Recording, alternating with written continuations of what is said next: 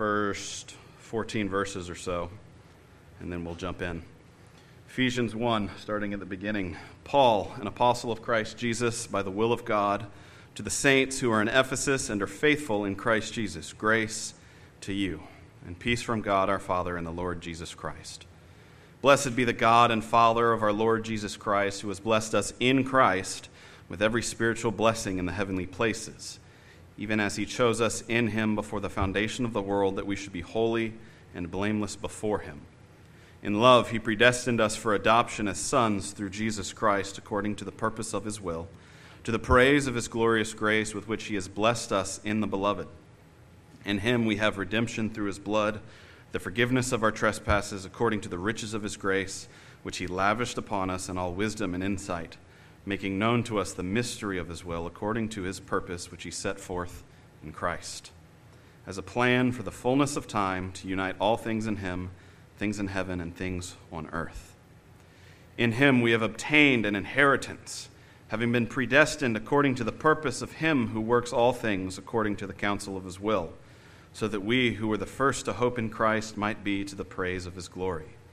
In him you also, when you heard the word of truth, the gospel of your salvation, and believed in him, were sealed with the promised Holy Spirit, who is the guarantee of our inheritance until we acquire possession of it, to the praise of his glory.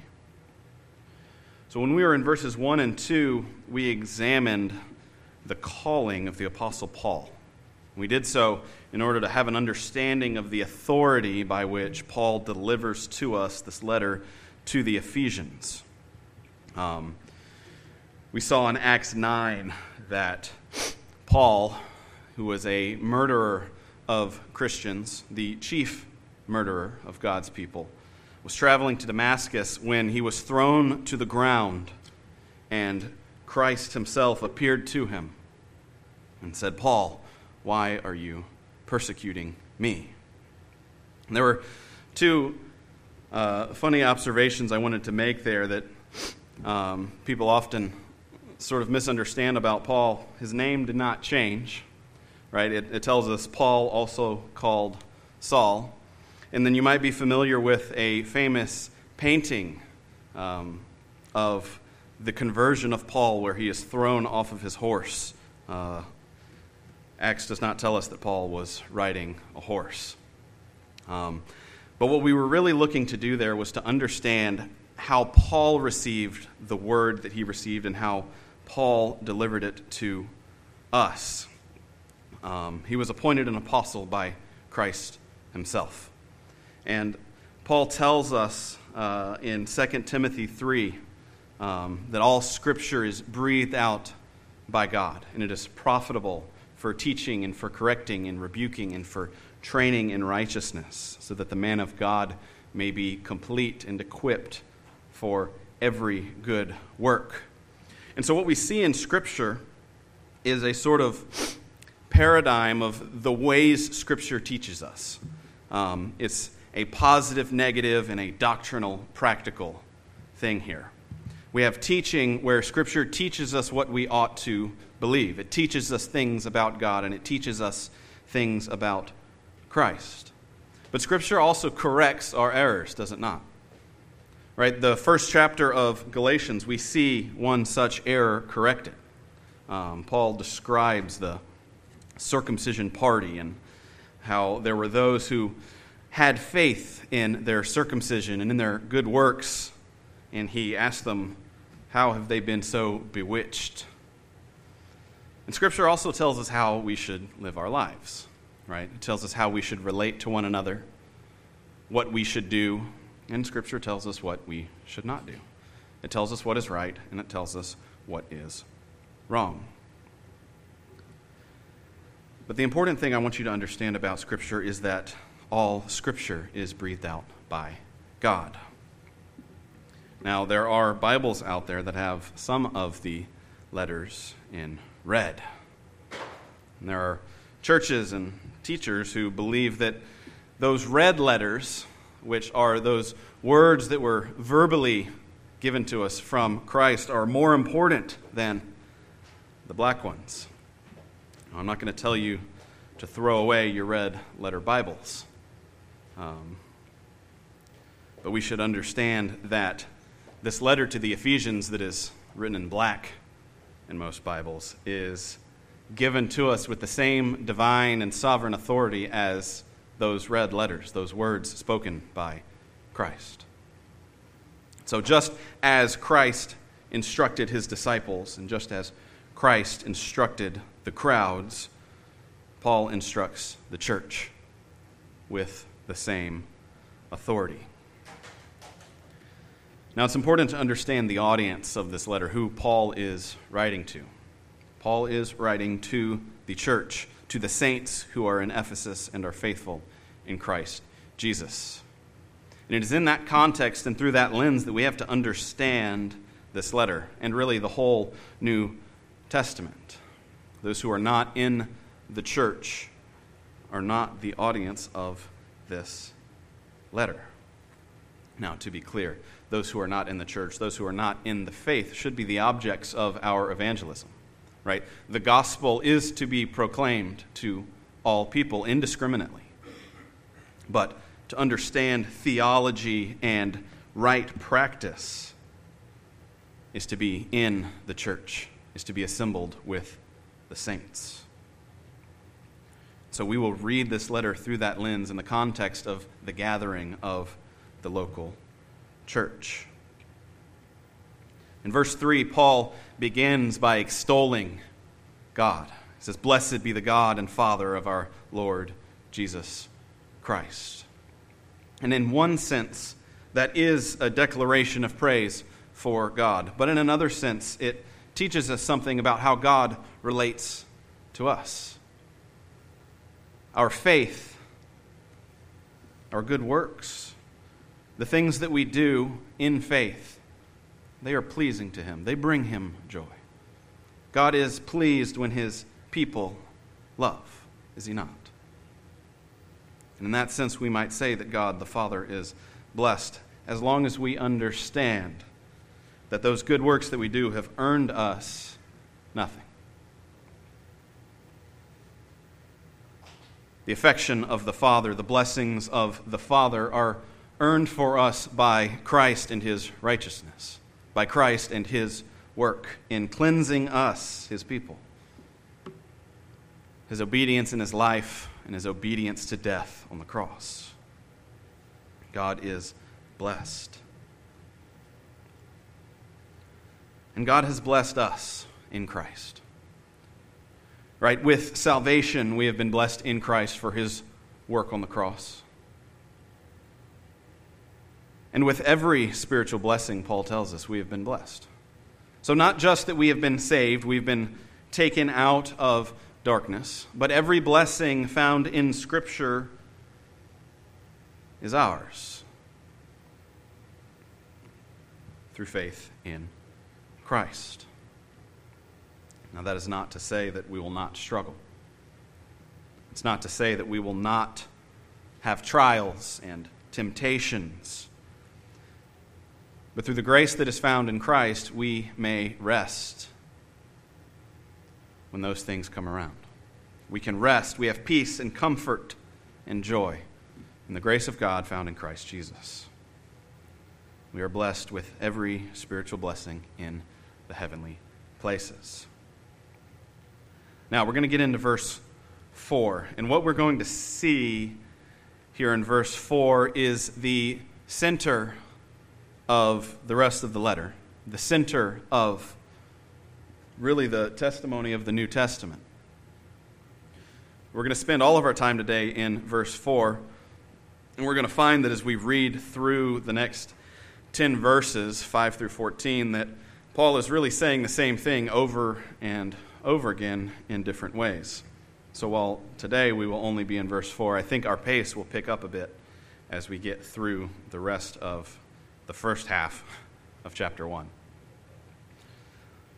Paul tells us that we have been blessed with every spiritual blessing in the heavenly places, even as he chose us in him before the foundation of the world.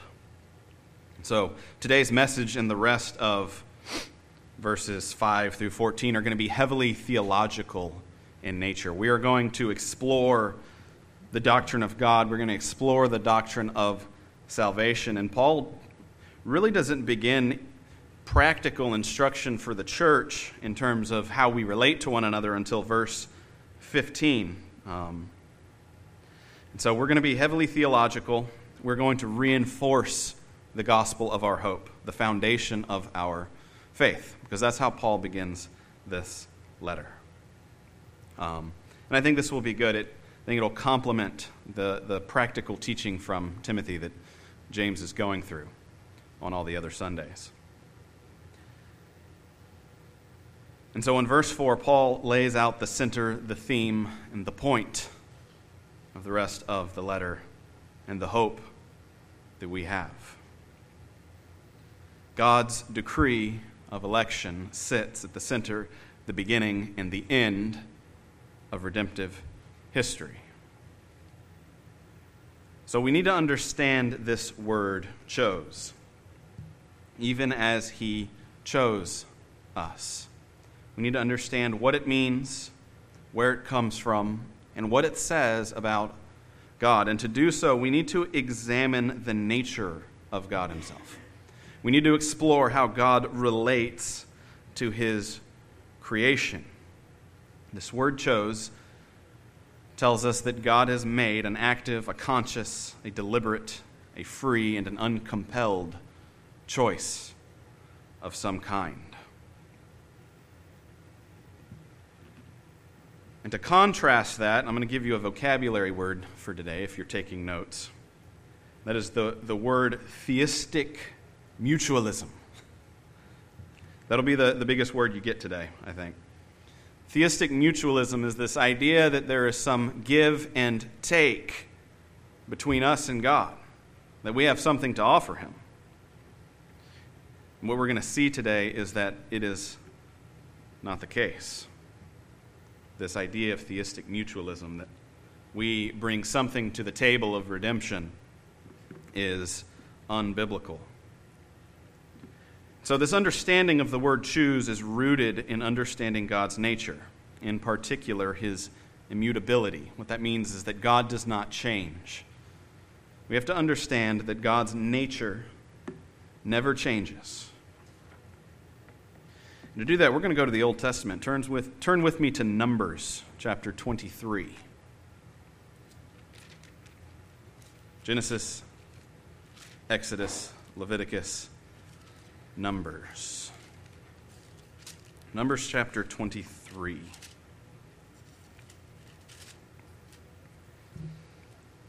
We're going to begin in verse 13, and what we're really looking for here is the word of the Lord spoken to Balaam.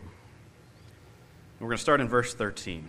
And Balak said to him, "Please come with me to another place from which you may see them. You shall see only a fraction of them and shall not see them all. Then curse them for me from there." And he took him to the field of Zophim, to the top of Pisgah, and built 7 altars and offered a bull and a ram on each altar. Balaam said to Balak, "Stand here beside your burnt offering while I meet with the Lord over there." And the Lord met Balaam and put a word in his mouth and said, "Return to Balak, and thus shall you speak." And he came to him, and behold, he was standing beside his burnt offering, and the princes of Moab with him. Balak said to him, "What has the Lord spoken?" Balaam took up his discourse and said, "Rise, Balak, and hear. Give ear to me, O son of Zippor. God is not a man that he should lie, or a son of man that he should change his mind. Has he said, and will he not do it? Or has he spoken, and will he not fulfill it? Behold, I received a command to bless. He has blessed, and I cannot revoke it.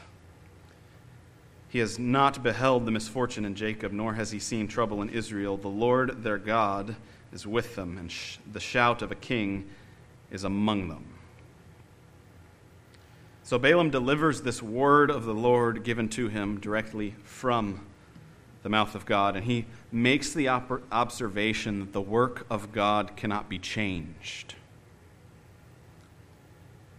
He has blessed, and I cannot revoke it. The work of God cannot be reversed, it cannot be impaired, it cannot be inhibited by men. And this is true for us as well, isn't it? That the work of God in our lives for salvation cannot be taken away. We see this in Romans 8. We see this in John 6. All that you have given to me, I will raise them up. I will lose nothing of those you have given me. Now, Balaam tells us something here. He says that the Lord is not a son of man that he may change his mind. When you think of a change of mind, you should think of the word repent. Remember 2 weeks ago, James hit this pretty hard. This idea of repentance. Repentance is a change of mind. Right? We know from the testimony of Christ and the disciples that repentance, whatever that means, is a feature of true faith. Right? Repent and believe, for the kingdom of God is at hand. And so we should not understand this repentance as a change of behavior. Repentance does not mean stop sinning. But it might lead to a change in behavior, because it is a change of mind. Repentance happens here. It changes the way you view sin. It's a change of mind with respect to the things that we do. So as we read through Scripture, there are two types of repentance that we need to understand and keep straight. First, there is evangelical repentance. There's another vocabulary word for you. Evangelical or general repentance. And this is that repentance that is affected by the Holy Spirit in regeneration. At the time of faith, we experience an evangelical repentance wherein our minds are changed with regard to all sin. Right? The lost person, as we understand from Romans 3, 10 through 18, is wicked. I always joke that I can't get through a sermon without referencing Romans 3.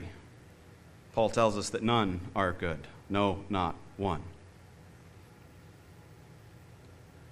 But in regeneration, your mind is changed. Apart from Christ, you love your sin. Apart from Christ, you don't even think sin is that bad. But in conversion, by the power of the Holy Spirit, your mind is changed. You see the things that you do, and you recognize that it is sinful. You recognize your opposition to God. That is repentance. Your mind is changed about who you were and what you did. The evangelical repentance. There's also this idea of particular repentance, right? As we grow and mature in our faith, we repent of particular sins particularly.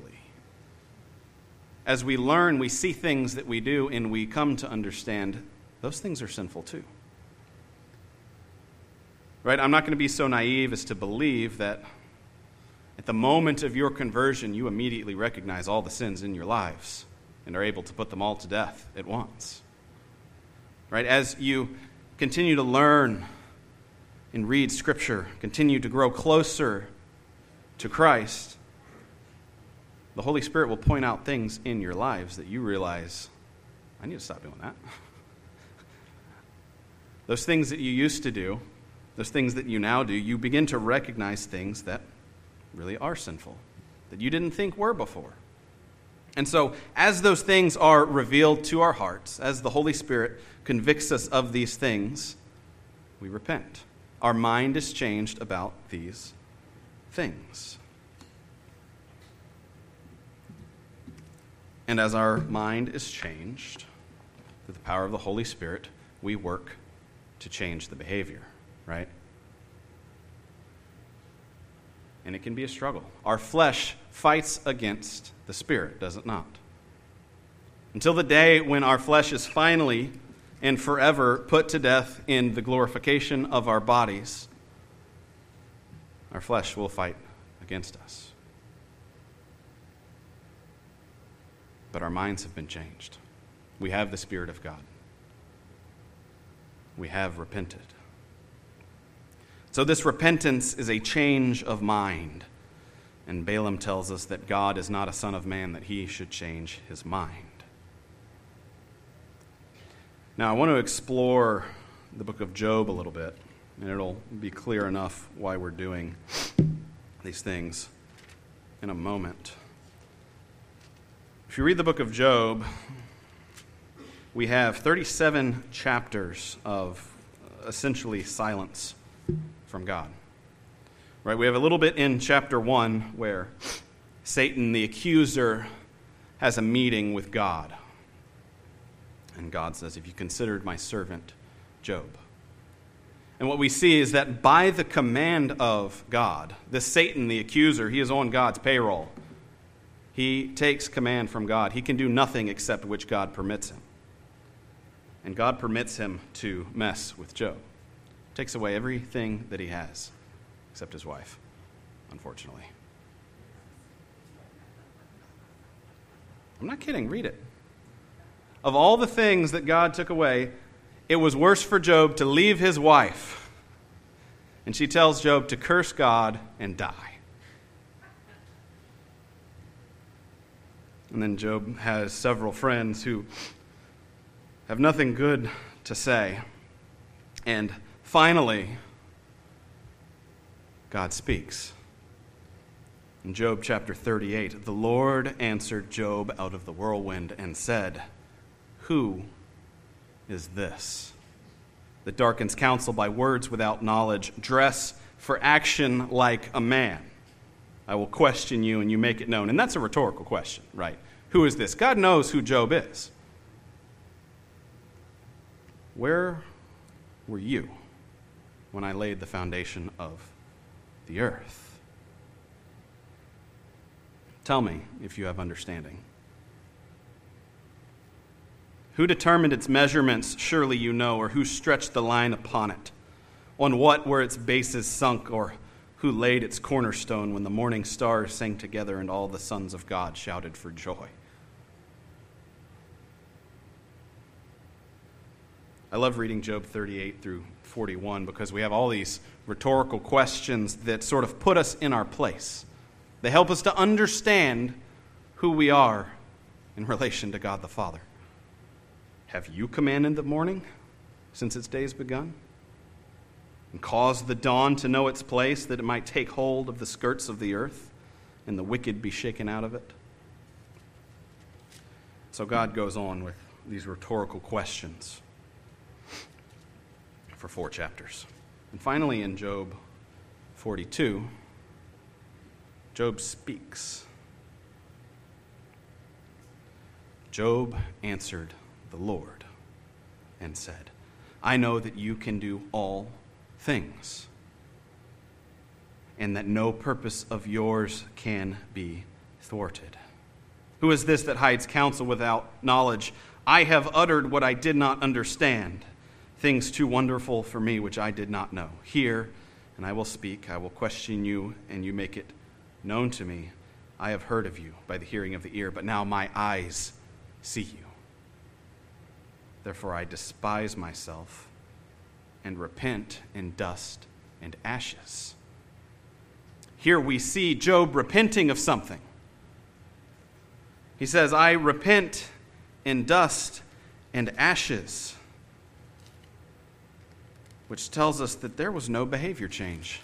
Because Job has been sitting naked in the rubble of his home since Job chapter 2. For 40 chapters, Job has been bemoaning the loss of all that he has in dust and ashes.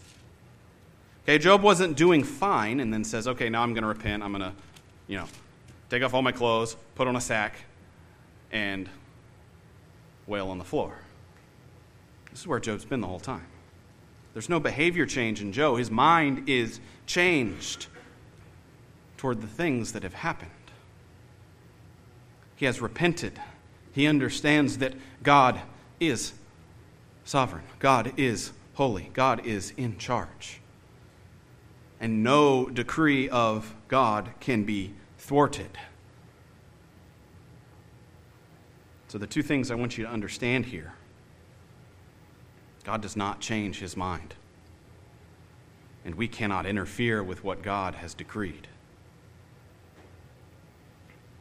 So taking these things together so that we can understand this word chose in Ephesians 1. Nothing that man can do or has ever done or ever will do has any bearing on God's sovereign decree to save his people. The choice of Ephesians 1:4 is God's free and sovereign power to save those he wants. And the reason he chooses to save any particular person has nothing to do with anything he has foreseen concerning that person. If God's decree is conditioned on the choices of man, God's choice is not free.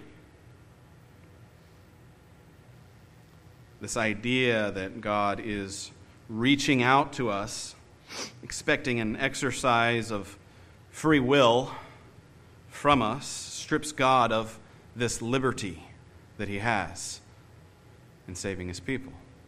It strips God of his sovereignty that Paul tells us about in Ephesians 1:4. And we're going to explore this further. Paul goes on in Ephesians 1:4, tells us that even as he chose us in him before the foundation of the world, Paul places God's sovereign election into a temporal relation with us. He tells us when it happened, before the foundation of the world. God's sovereign election is given by his free and uncompelled decree before creation. This tells us that God's grace is given freely in Christ, because it was determined before we had opportunity to earn it.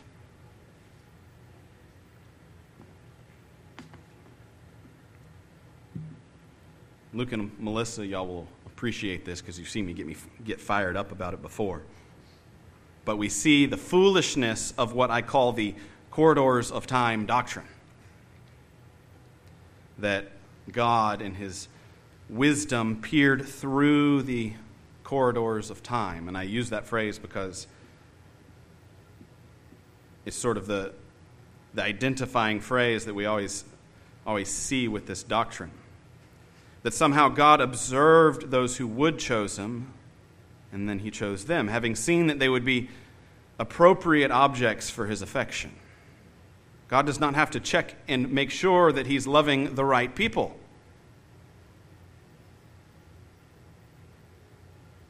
There was nothing for God to foresee but the wickedness of our own hearts and his own work in saving us.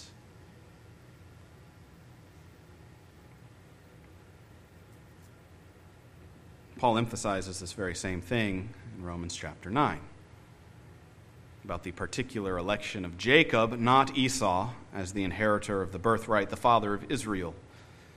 And he goes on to explain that this is precisely how God has sovereignly chosen to elect his people. Now, I'm not going to rip Romans 9 out of its context, so I'm going to explain how we get there from Romans 1 through 8. Paul begins Romans 1 by presenting us with a problem that there are wicked people out there, right? And then in Romans 2, he tells us that there are wicked Gentiles, and there are also wicked Jews. And he goes back and forth in all of Romans 2 and the first half of Romans 3, identifying that there's really no difference between Jews and Greeks with respect to wickedness. And then he tells us in Romans 3, just as it is with the Jew, it is with the Gentile, that none is good, no, not one. And then he continues to explore this absence of a distinction between Jews and Gentiles in Romans 4, 5, 6. He talks about Abraham. He uses God's election of the Jews to show us his election of those who are truly his people, the church, the elect of God. Then in Romans 7, he explores our lack of ability, our inability to do what we want when it comes to pleasing God. Right? Paul tells us, I do the things I don't want to do, and I don't do the things that I do want to do. And comes to the conclusion in the first part of Romans 8 that those who live according to the flesh set their minds on the things of the flesh, but those who live according to the Spirit set their minds on the things of the Spirit. To set the mind on the flesh is death, but to set the mind on the Spirit is life and peace. For the mind that is set on the flesh is hostile to God. It does not submit to God's law. It cannot. Those who are in the flesh cannot please God. Apart from Christ, we are unable to please God.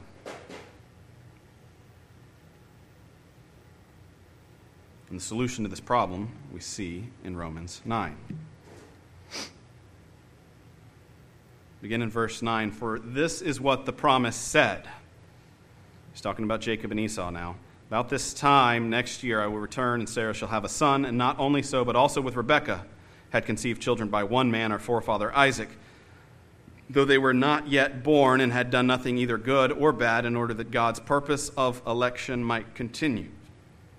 Not because of works, but because of him who calls. She was told, the older will serve the younger. As it is written, Jacob I loved, but Esau I hated. What shall we say then? Is there injustice on God's part? By no means. He says to Moses, I will have mercy on whom I have mercy, and I will have compassion on whom I have compassion. So then it depends not on human will or exertion, but on God who has mercy. The scripture says to Pharaoh, for this purpose I have raised you up, that I might show my power in you, that my name might be proclaimed in all the earth. He has mercy on whomever he wills, and he hardens whomever he wills.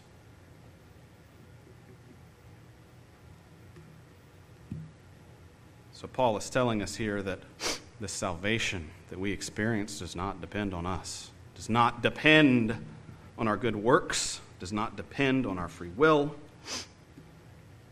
but it depends on God who has mercy. Now, Paul doesn't leave us hanging in Ephesians 1. He tells us where it comes from, right? Because we know that God is just. God can't just save unrighteous people. He can't just forgive unrighteousness, right? Because he is justice, he must judge wickedness. And he promises to, right?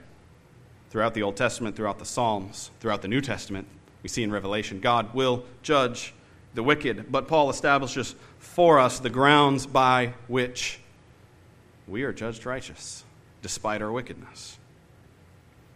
Even as he chose us. It's the words that I skipped, right? We've seen, chose us, and we've seen before the foundation of the world. What did I skip in verse 4? Even as he chose us in him.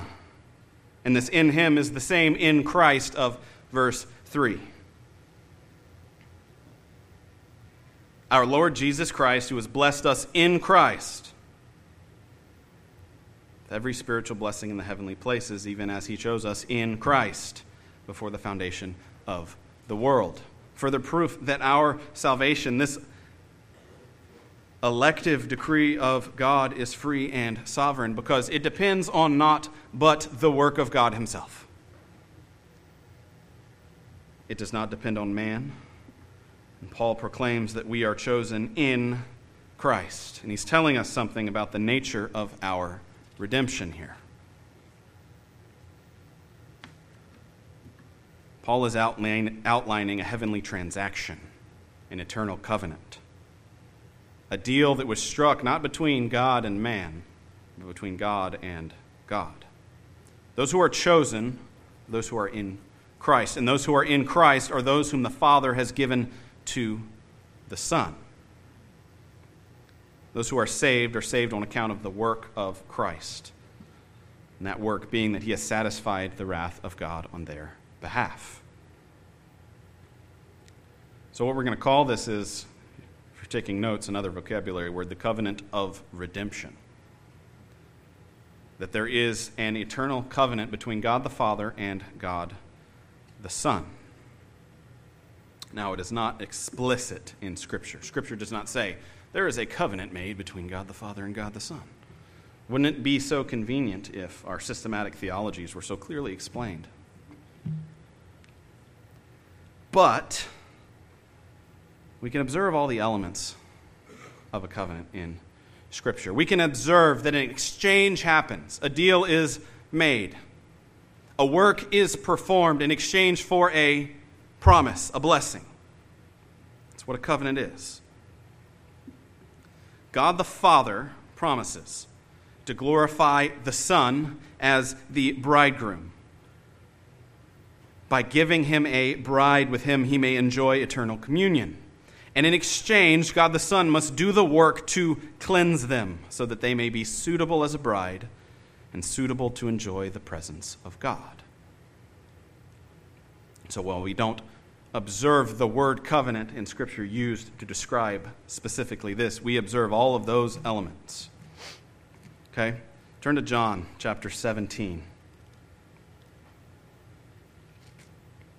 Everything we need to understand this heavenly covenant is found in John 17. Okay, and the interesting thing here in John 17 is that Jesus makes a demand of the Father. Right? We wouldn't see that in Job, would we? We don't see anyone making demands of God in Job. But here we see God the Son commanding the Father to do something.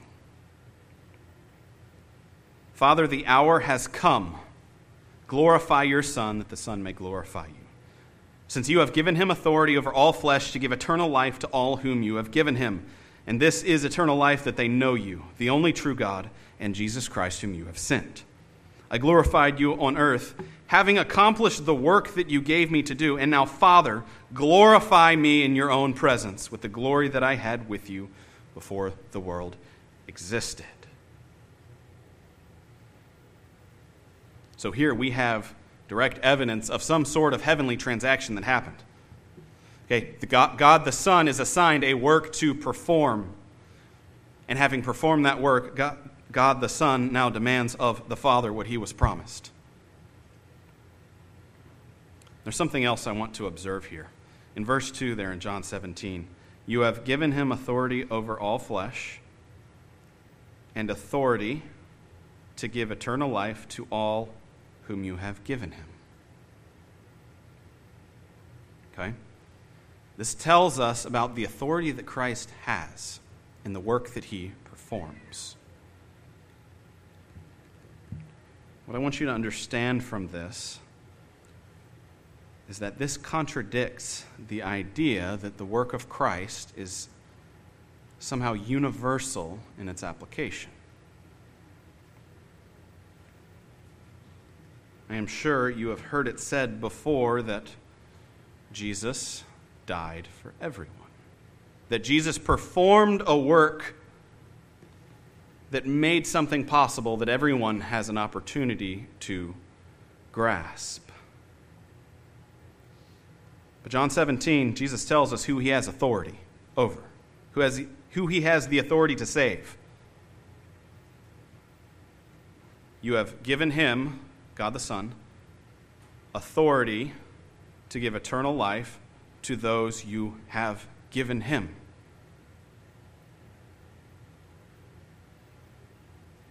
And those who have been given to Christ, Jesus tells us in John 17, starting in verse 6, I've manifested your name to the people who you gave me out of the world. Yours they were, and you gave them to me, and they have kept your word. Now they know that everything that you have given me is from you. For I have given them the words that you gave me, and they have received them and have come to know in truth that I came from you. And they have believed that you have sent me. I am praying for them. I am not praying for the world, but for those whom you have given me, for they are yours. All of mine are yours, and yours are mine, and I am glorified in them. I am no longer in the world, but they are in the world, and I am coming to you. Holy Father, keep them in your name, which you have given me, that they may be one, even as we are one. Remember, with this covenant, we're talking about a work performed by God the Son in exchange for glory and a bride. these people that have been given to the Son. Jesus is very clear that this giving is not universal. He is not praying for the world. His work is not done for the world. His work is done for the people who are given to him by the Father, his bride. And remember, I said he has to cleanse that bride, right? Because we're wicked. We're unclean, right? Apart from this work of Christ, we saw it in Romans 8, we can do nothing to please God. In Ephesians 5, which we will get to in 7 years, Paul describes this work of cleansing. And he does it as an example of how husbands ought to love their wives. Ephesians 5:25, husbands, love your wives. If you stop right there, you think, I'm pretty good at that. I can do that, right? As Christ loved the church and gave himself up for her. That's a little bit harder, right? How did Christ love the church? How did Christ love his bride? He died. That he might sanctify her, having cleansed her by the washing of water with the word, so that he might present the church to himself in splendor, without spot or wrinkle or any such thing, that she might be holy and without blemish. So this bride of Christ, the elect, God's people, the church, they are all born into the sin of Adam. We are all by nature wicked, guilty. But through the work of Christ, we are presented as holy and righteous. So what we see here is something that Martin Luther called the Great Exchange. Right? An exchange happened. A changing of accounts happened. First, we have Christ's obedience, his righteousness, is imputed to us. Right? Christ came and lived as a human, with human flesh. And he perfectly obeyed the law of God. And not just the letter of the law, right? Because the Pharisees did that. And so much more. Or at least they claimed to. But Christ obeyed perfectly the letter and proper spirit of all of God's law. And in this exchange, in the work of Christ, that righteousness, that obedience is counted to us, right? Because we can't do it, right? Even if, from right now on, I lived perfectly the rest of my life. I've been guilty for 29 years. I've been transgressing God's law for 29 years. And the law demands death. Because the law demands death, and we cannot just be arbitrarily counted righteous,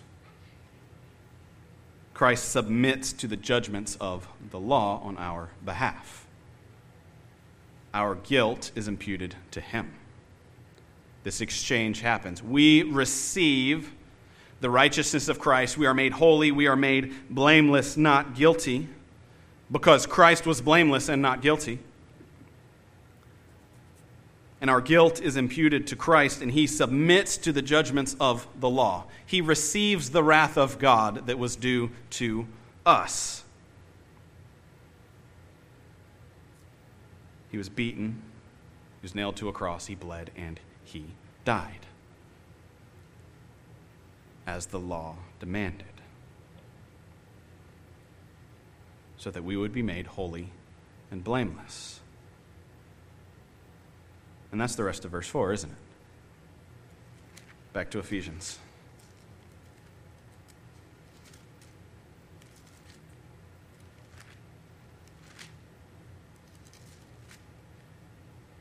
Even as he chose us in him before the foundation of the world, that we should be holy and blameless before him. I want you to understand what holiness is and what holiness isn't.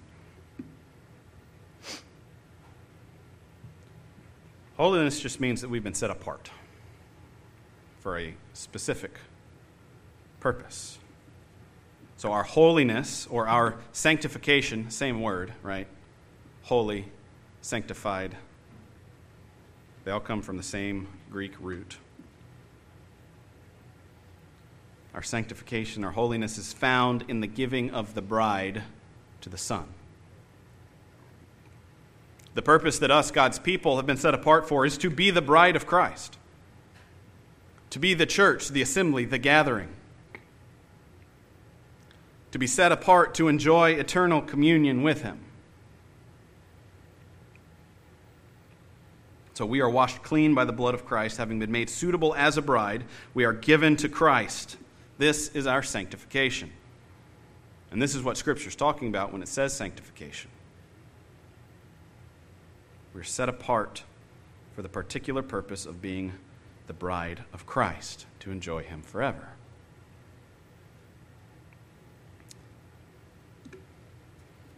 Now,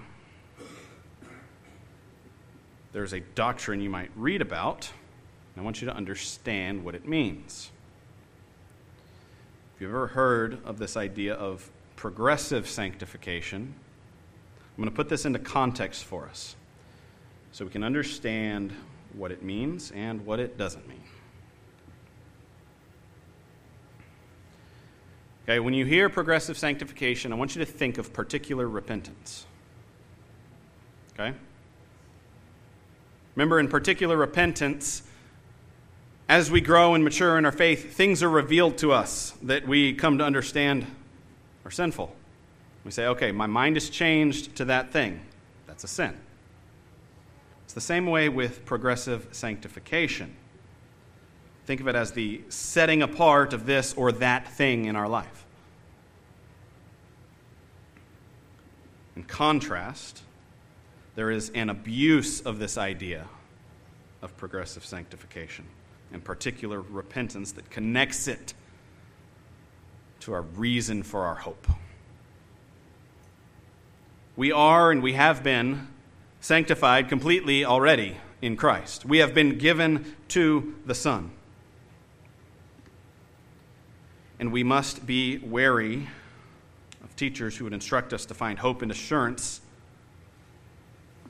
in our good works.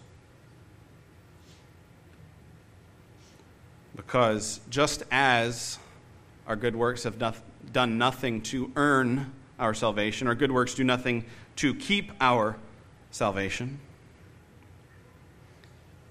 if we have faith in Christ, we can have assurance that Christ is faithful to us. Right? Christ is the rock of our hope. Christ and His righteousness is the rock upon which we build our castles.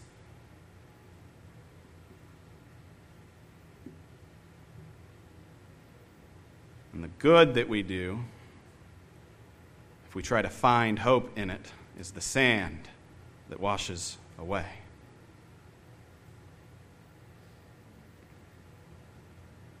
Your sanctification is found in Christ. As we grow and mature, we see things that we recognize as sinful, and through the power of the Holy Spirit, through the power of prayer, through the power of Scripture, through the power of accountability with our brothers and sisters in the church, we put those things to death. Sometimes they come back to life. Sins that you have not committed in years can just show up one day, right? But God has given us things to do about that. God has established in Scripture the ways in which we kill sin. What did I say at the beginning? We're going to look at this through the lens of the local church, through the assembly, because that's who this was written to. All these things, these methods, these means of grace that God has established for our good in Scripture happen in the local assembly. We hear the word taught. We pray together. We sing together. We take the Lord's table together. We have accountability with one another. We confess our sins. We share our struggles. And we shoulder the burden of this world together.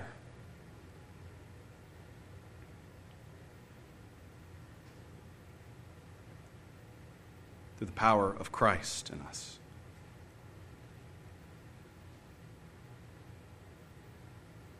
And that is our hope, that Christ is faithful, that Christ has already finished the work that he said he would complete.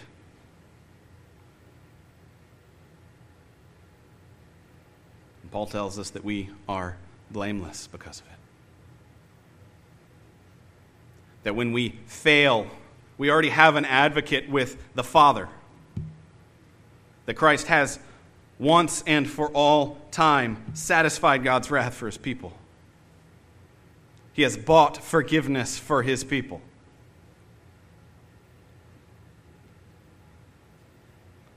We are no longer guilty.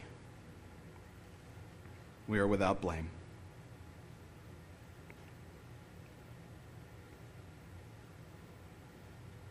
All because of Christ. And that is the center, the theme, the whole point, the foundation of our hope. The work of Christ in his life, in his death, and in his resurrection.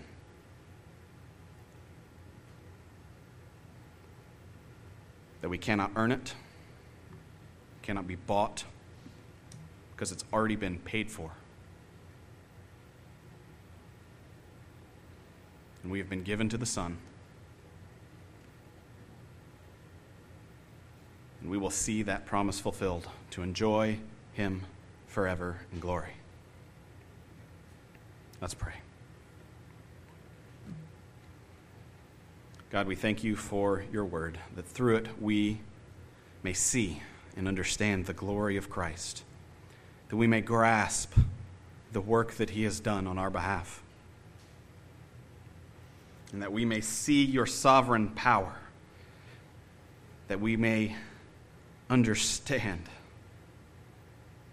your glory even just a little bit.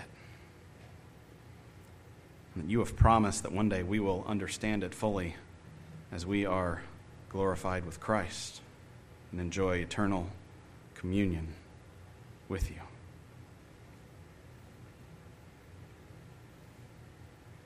And as we go, continue to teach us to love. Teach us to bring the love of Christ to our brothers and sisters, to our neighbors. Give us comfort and peace and joy that can only be found in him. And we pray these things in his name. Amen.